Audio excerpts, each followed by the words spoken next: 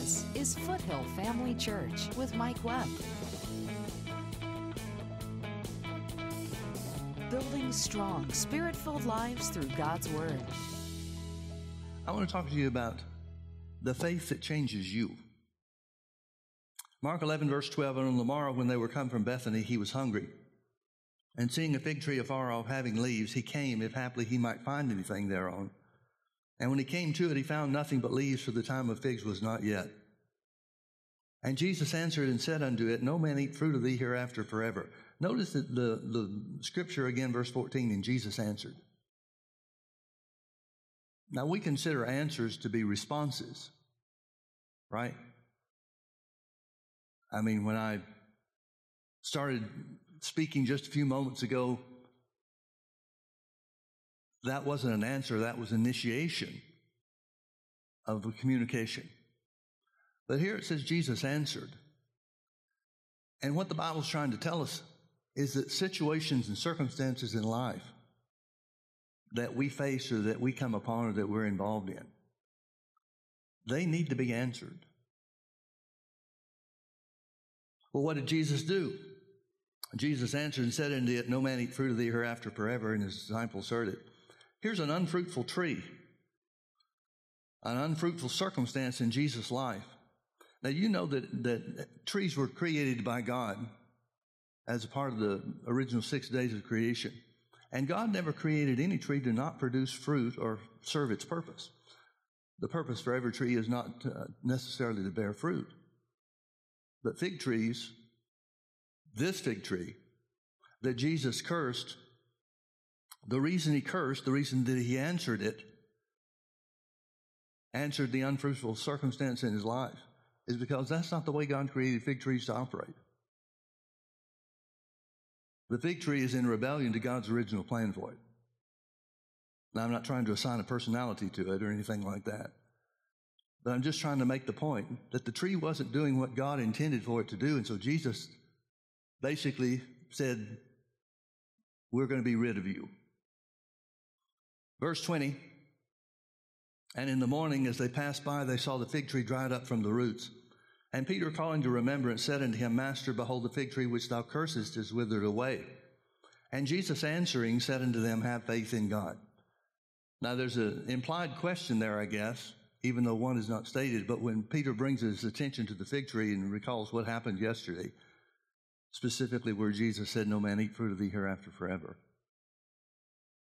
Jesus recognizes that Peter is looking for information. And so he explains, here's how this happened. Have faith in God. Other translations translate that as have the faith of God. Well, what would the faith of God be if not the God kind of faith? So we could say that Jesus is saying to the disciples, have the God kind of faith. Now, there was nothing in Jesus' response to the tree the day previous that indicated that there was any special operation of faith taking place.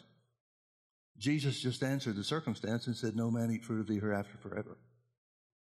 Peter sees the results the next morning of what he says and brings it to Jesus' attention. And Jesus said, this is what faith looks like. This is what faith produces. So he said, have faith in God, or have the faith of God. For verily I say unto you that whosoever shall say unto this mountain, Be thou removed and be thou cast into the sea, and shall not doubt in his heart, but shall believe that those things which he saith shall come to pass, he shall have whatsoever he saith. Therefore I say unto you, what things soever you desire when you pray, believe that you receive them and you shall have them.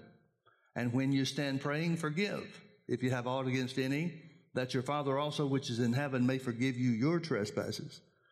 But if you do not forgive, neither will your Father which is in heaven forgive your trespasses.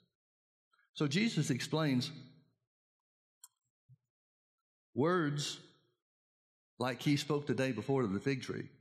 In order for them to produce results, certain conditions have to be met. And he calls that the operation of faith. Now, folks, I grew up in a Southern Baptist church in Birmingham, Alabama. Wonderful people. Loved God with all their hearts. But I never heard the subject of faith taught or even mentioned outside of saving faith. We never thought about faith as being a tool or a principle that God established on the earth to produce results. When I was about 20 years old, I got a hold of a cassette tape series by Kenneth Hagin called the Mountain Moving Faith Series. The first time I heard this tape series, or the first tape in the series, it was presented that faith can and should be used as a tool.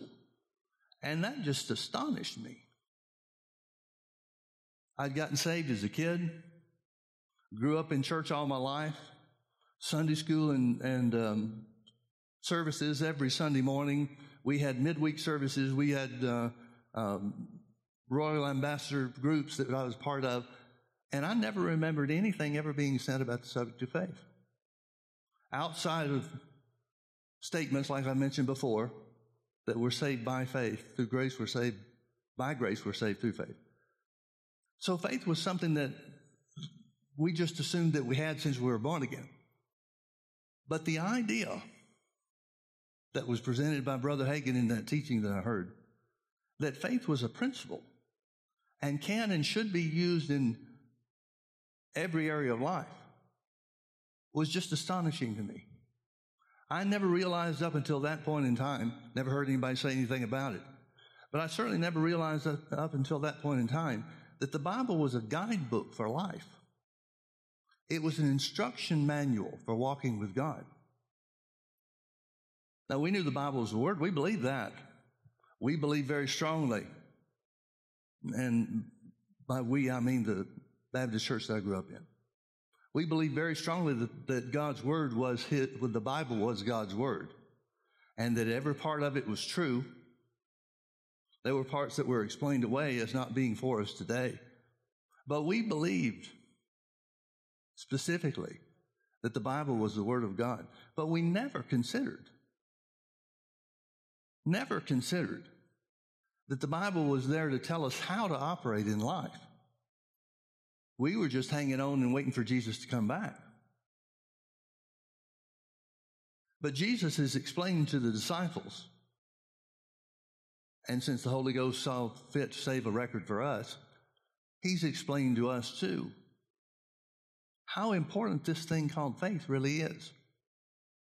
When I began to study the Word and began to read and learn bits and pieces, I found over in Hebrews chapter 11, verse 6, where it says, without faith it's impossible to please God. Well, we just assumed that meant without getting saved you couldn't make God happy. Because that's the only way or the only area that faith was ever used that we were aware of, just by people giving their heart to the Lord. But faith is, in one sense, the most important thing there is to know. Paul, writing to the church, said that there were three things that remain, three things that endure: faith, hope, and love. And then he said the greatest of these is love.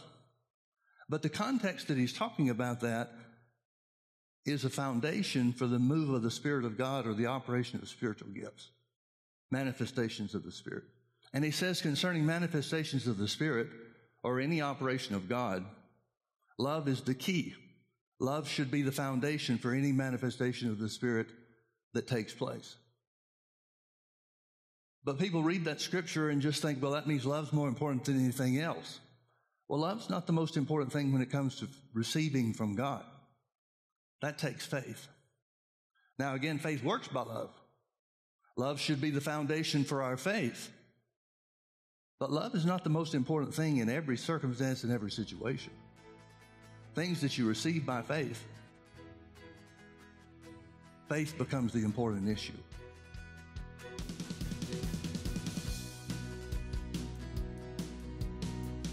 Join Mike Webb and Foothill Family Church every Sunday night at 6 p.m. for our weekly Healing School. Healing School is for those who are in need of being healed from sickness in their body, as well as those who want to strengthen their faith in the area of healing. Jesus said the kingdom of God is as a man speaking the word of God into his heart. You exercising your authority in the name of Jesus, by whom you have access into the kingdom of heaven, to say that for you, you are free from the influence of sickness and disease. Foothill Family Church is in Orange County at the corner of Bake Parkway and Lake Forest Drive, just minutes off the 5 freeway. To learn more about how you and your family can connect with Foothill Family Church, simply log on to mikeweb.tv. Foothill Family Church, building strong, spirit-filled lives through God's Word. The woman with the issue of blood that touched Jesus, the hem of his garment, was healed. He didn't talk to her about her love walk. He talked to her about her faith. Faith is this all-important subject that we have to learn to live by if we're going to walk according to the will of the Father. And I want you to notice Jesus' statement in verse 23. When he talks about faith and the operation of faith, he says, whosoever. He doesn't identify it as just himself. It'd be real easy, and this would have fit into the doctrine of the church I grew up in. It would have been real easy for Jesus to say, well, that fig tree died because I'm the Son of God, and what I say goes. But don't think that that's going to be the case for you. When indeed he said, whosoever shall say.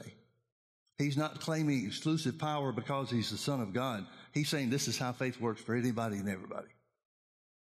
Whosoever shall say unto this mountain, be thou removed and be thou cast into the sea, and shall not doubt in his heart, but shall believe that those things which he saith shall come to pass, he shall have whatsoever he saith.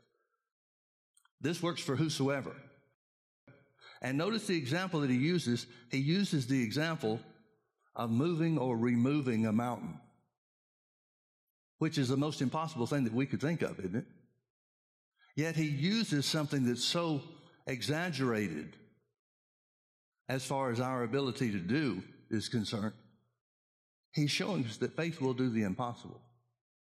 Even impossible things, even things that are so far past impossible in our thinking, faith will make that happen. Now, there are 4 places in the 4 Gospels that Jesus talks about moving a mountain or uprooting a tree or something to that effect. And he's talking about faith, the operation of faith in every case. Look with me over to Matthew chapter 21. Here's Matthew's account of the situation with the fig tree. Verse 19, he said, and when he saw a fig tree in the way, he came to it and found nothing thereon but leaves, and said unto it, let no man eat fruit, let no fruit grow on thee henceforward forever. And presently the fig tree withered away. And when the disciples saw it, they marveled, saying, how soon is the fig tree withered away? We know that happened overnight.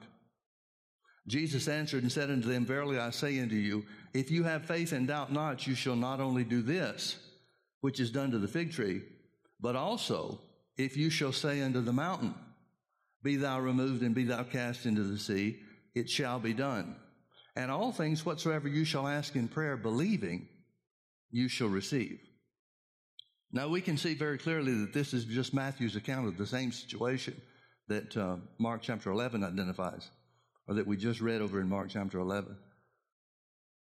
But the Bible says that God's pattern for establishing truth is, in the mouth of 2 or 3 witnesses, let every word be established.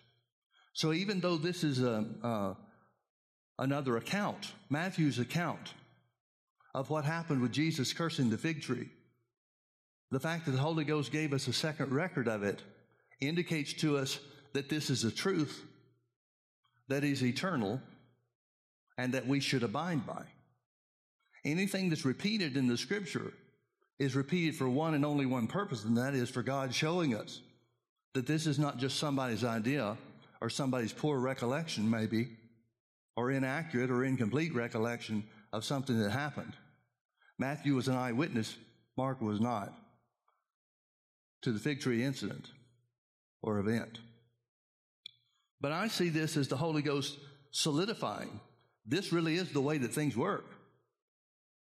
This really is the way that things work. Now let's look at another example of Jesus talking about moving mountains, and that's in Matthew chapter 17. Beginning in verse 14, he said, and when they were come to the multitude, there came to him a certain man kneeling down to him and saying, Lord, have mercy on my son, for he is lunatic and sore vexed, for ofttimes he falls into the fire and ofttimes into the water. And I brought him to thy disciples, and they could not cure him. Now, in Matthew chapter 10, well, both Matthew 9 and 10, Jesus has delegated authority to the disciples to heal all manner of sickness and disease and to cast out devils. So the disciples have had the power delegated to them, the power and the authority to heal sickness and disease and to cast out the devil from people that are vexed with him or vexed by him. But here it doesn't work. Here's a situation where it does not work. Well, what does that mean? Some people might say, well, that means God doesn't want to heal or deliver everybody. But notice how Jesus responded when he hears what the father of the young boy says.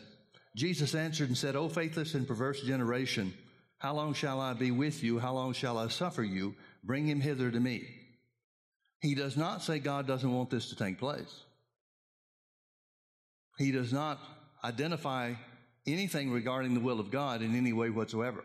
Now, in John chapter 9, John gives us an account, a secondary account of this, but he leaves out certain elements that Matthew brings forth. We know from John's account in the ninth chapter of the Gospel of John, we know that Jesus talks to the Father. He's not answering. He's not looking around. See, it seems to me like if we didn't have any other accounts or any other details, it seems to me that it would be at least possible that Jesus turns around, looks at the disciples and says, what is going on with you guys? O faithless and perverse generation, how long shall I suffer you? Bring him to me. But he doesn't. In John chapter 9, it tells us that Jesus said to the Father that he's the one that has a problem with his faith. O faithless and perverse generation, how long shall I be with you? How long shall I suffer you? Bring him hither to me. Notice that phrase, how long shall I be with you? It's as if Jesus is saying, you guys need to get a hold of this and make this work right, because I'm not always going to be here. That would certainly be the case in our day. Verse 18, and Jesus rebuked the devil, and he departed out of him, and the child was cured from that very hour. Then came the disciples to Jesus apart, and said, why could we not cast him out? And Jesus said unto them, because of your unbelief. For verily I say unto you, if you have faith as a grain of mustard seed, you shall say unto this mountain, remove hence to yonder place, and it shall remove, and nothing shall be impossible unto you. Howbeit this kind goeth not out but by prayer and fasting. Now we know that Matthew 18 tells us about the story with the fig tree being cursed. We know that chapter 17 tells us about Jesus explaining to the disciples that their unbelief is necessary, or their unbelief has to be overcome. Belief or faith is necessary in their exercise of authority over the devil. Now, faith deals with the unseen. Hebrews chapter 11 says, now faith is the substance of things hoped for and the evidence of things not seen. I want to try to get this point across to you folks. Faith always deals with the unseen. If there's something that you can see, you don't need faith for it. When Jesus said in Mark chapter 11, what things soever you desire when you pray, believe that you receive them and you shall have them. Notice there's a difference between believing you receive and having. There's a difference between believing you receive. That's what you're supposed to do when you pray. When you pray, believe that you receive them and you shall have them. So faith deals with the believing you can receive part, not the having part. For example, if you're believing for $100 to pay your bills, you need faith to believe for the $100 because you can't see or you don't have the $100. But once the $100 comes, you don't need faith for it anymore. So the $100 exists in two different realms. First, in the faith realm, the unseen realm, and then secondly, in the physical or the natural realm. Faith deals with the unseen realm. So Jesus is saying in the first account, Mark chapter 11 and Matthew chapter 18, the first account when it comes to changing circumstances, you need faith for things that you can't see. you're going to have faith to change circumstances and make them conform. Now, when we talk about conform to the will and the plan and the purpose of God, when we talk about that, where does that leave us? We have to go back to Genesis chapter 1 and verse 26. When God said, let us make man in our own image, after our own likeness, and let them have dominion over the works of our hands, over the whole earth. God expected man in the beginning to exercise authority to keep this earth in line. When God put Adam in the middle of the Garden of Eden and gave him authority, he didn't say, now, if anything goes wrong, just contact me. He gave Adam authority. So when it comes to the use or the exercise of that authority, which has to be done by faith, that faith is always relative to or connected to the unseen realm and not the seen or the visible realm.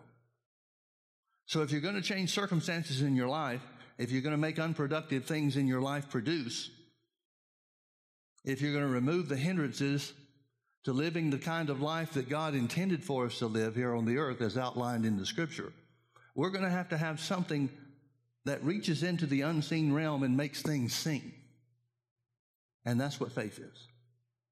When it comes to exercising authority over the devil, Jesus is telling the disciples, there's going to be a lot of things that you do in the use of the exercise of your authority to break the devil's power that's not going to look like it worked. If every time we spoke to the devil to leave a situation or to break his hold and break his power over someone, if things operated instantly, we really wouldn't need any faith. F.F. Bosworth, who was one of the great healing evangelists back during the healing revival in the 50s, late 40s to mid 50s, he made a statement that sounds uncaring to me. He said our instant healings are oftentimes a curse to us. And the reason he said that, he explained. He said, because when healing is instant or comes instantaneously, people haven't had to learn the value of standing in faith. And so if sickness comes back upon them, they usually fail to receive because they haven't learned the lessons of faith. Well, the implication there is if we receive our faith gradually or progressively through the operation of faith, we're better off for having learned how to operate in faith. Now, I have never prayed for healing that I wanted it to come any other way than instantly. How about you? The Bible tells us that patience is an important element of faith. Well, okay, give that to me right now too, and let's move on. That's how we are. But there are tremendously vital and important lessons that we learn when we have to stand in faith and believe God's word and confess God's word in the face of circumstances and situations that are completely opposite to what the Bible says we can have. There's value in that. Now, we shouldn't have to wait forever, but we should be prepared to stand in faith, believing God's word no matter what circumstances look like. Amen. Well, Jesus said that's part of that's an aspect or characteristic of faith that we're going to have to stand in or hold fast to when it comes to exercising authority over the devil. So when we exercise authority to change circumstances, it's going to take faith, which deals with the unseen. In other words, circumstances are going to speak to the word of God and say it's not true. When we exercise authority over the devil to break his power, circumstances are going to speak to the word of God and say that it's not true. Whether or not it is true and will become a physical reality for each and every one of us is left for us to determine by this thing, this vehicle, this method or tool called faith. Now let me show you another one. Look with me over to Luke chapter 17. I'm going to start in verse 1. Then said he to the disciples, it is impossible but that offenses will come. But woe unto him through whom they come. It were better for him that a millstone were hanged about his neck and be cast into the sea, than that he should offend one of these little ones. Take heed to yourselves. If thy brother trespass against thee, rebuke him. And if he repent, forgive him. And if he trespass against thee 7 times in a day, and 7 times in a day turn again to you, saying, I repent, thou shalt forgive him. Now let me interrupt the story long enough to remind you that in Matthew chapter 18, in fact, why don't you turn there and we'll come back to Luke chapter 7 real quickly. Let me read this to you. Matthew chapter 18, verse 21, then came Peter to him and said, Lord, how often shall my brother sin against me and I forgive him? 7 times? And Jesus said unto him, I say not unto thee until 7 times, but until 70 times 7. And then he talks about the parable of the kingdom of God being like a king and the operation thereof. The reason I want to point this out is that when Jesus says 7 times in Luke chapter 17, he explains to Peter in another time, another occurrence, that the 7 times is not meant to say, if they trespass against you or do you wrong 8 times, then you're off the hook. He's literally saying, or trying to bring out the point, forgive him every time, no matter how many times it is. Now, it would seem that 7 times 70, which is 490 times, if somebody's doing you wrong 490 times in a day, that might be an unhealthy relationship. But again, the point is, forgive every time, no matter how many times.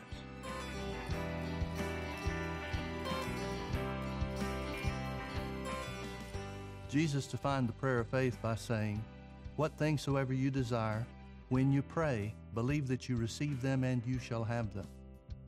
Don't let your circumstances take you away from believing and confessing what you prayed to receive. Thanks for watching today. Come visit us at Foothill Family Church. This is Foothill Family Church with Mike Webb. We think about speaking to the circumstances. We think about speaking to our bodies for healing. We think about speaking to our finances for provision. But maybe the greatest place where we need to speak is to the unforgiveness that we harbor against other people. Join us Sundays at 9:30 a.m. and 6 p.m. or Wednesdays at 7 p.m. Visit us online at mikewebb.tv. Foothill Family Church, building strong, Spirit-filled lives through God's Word.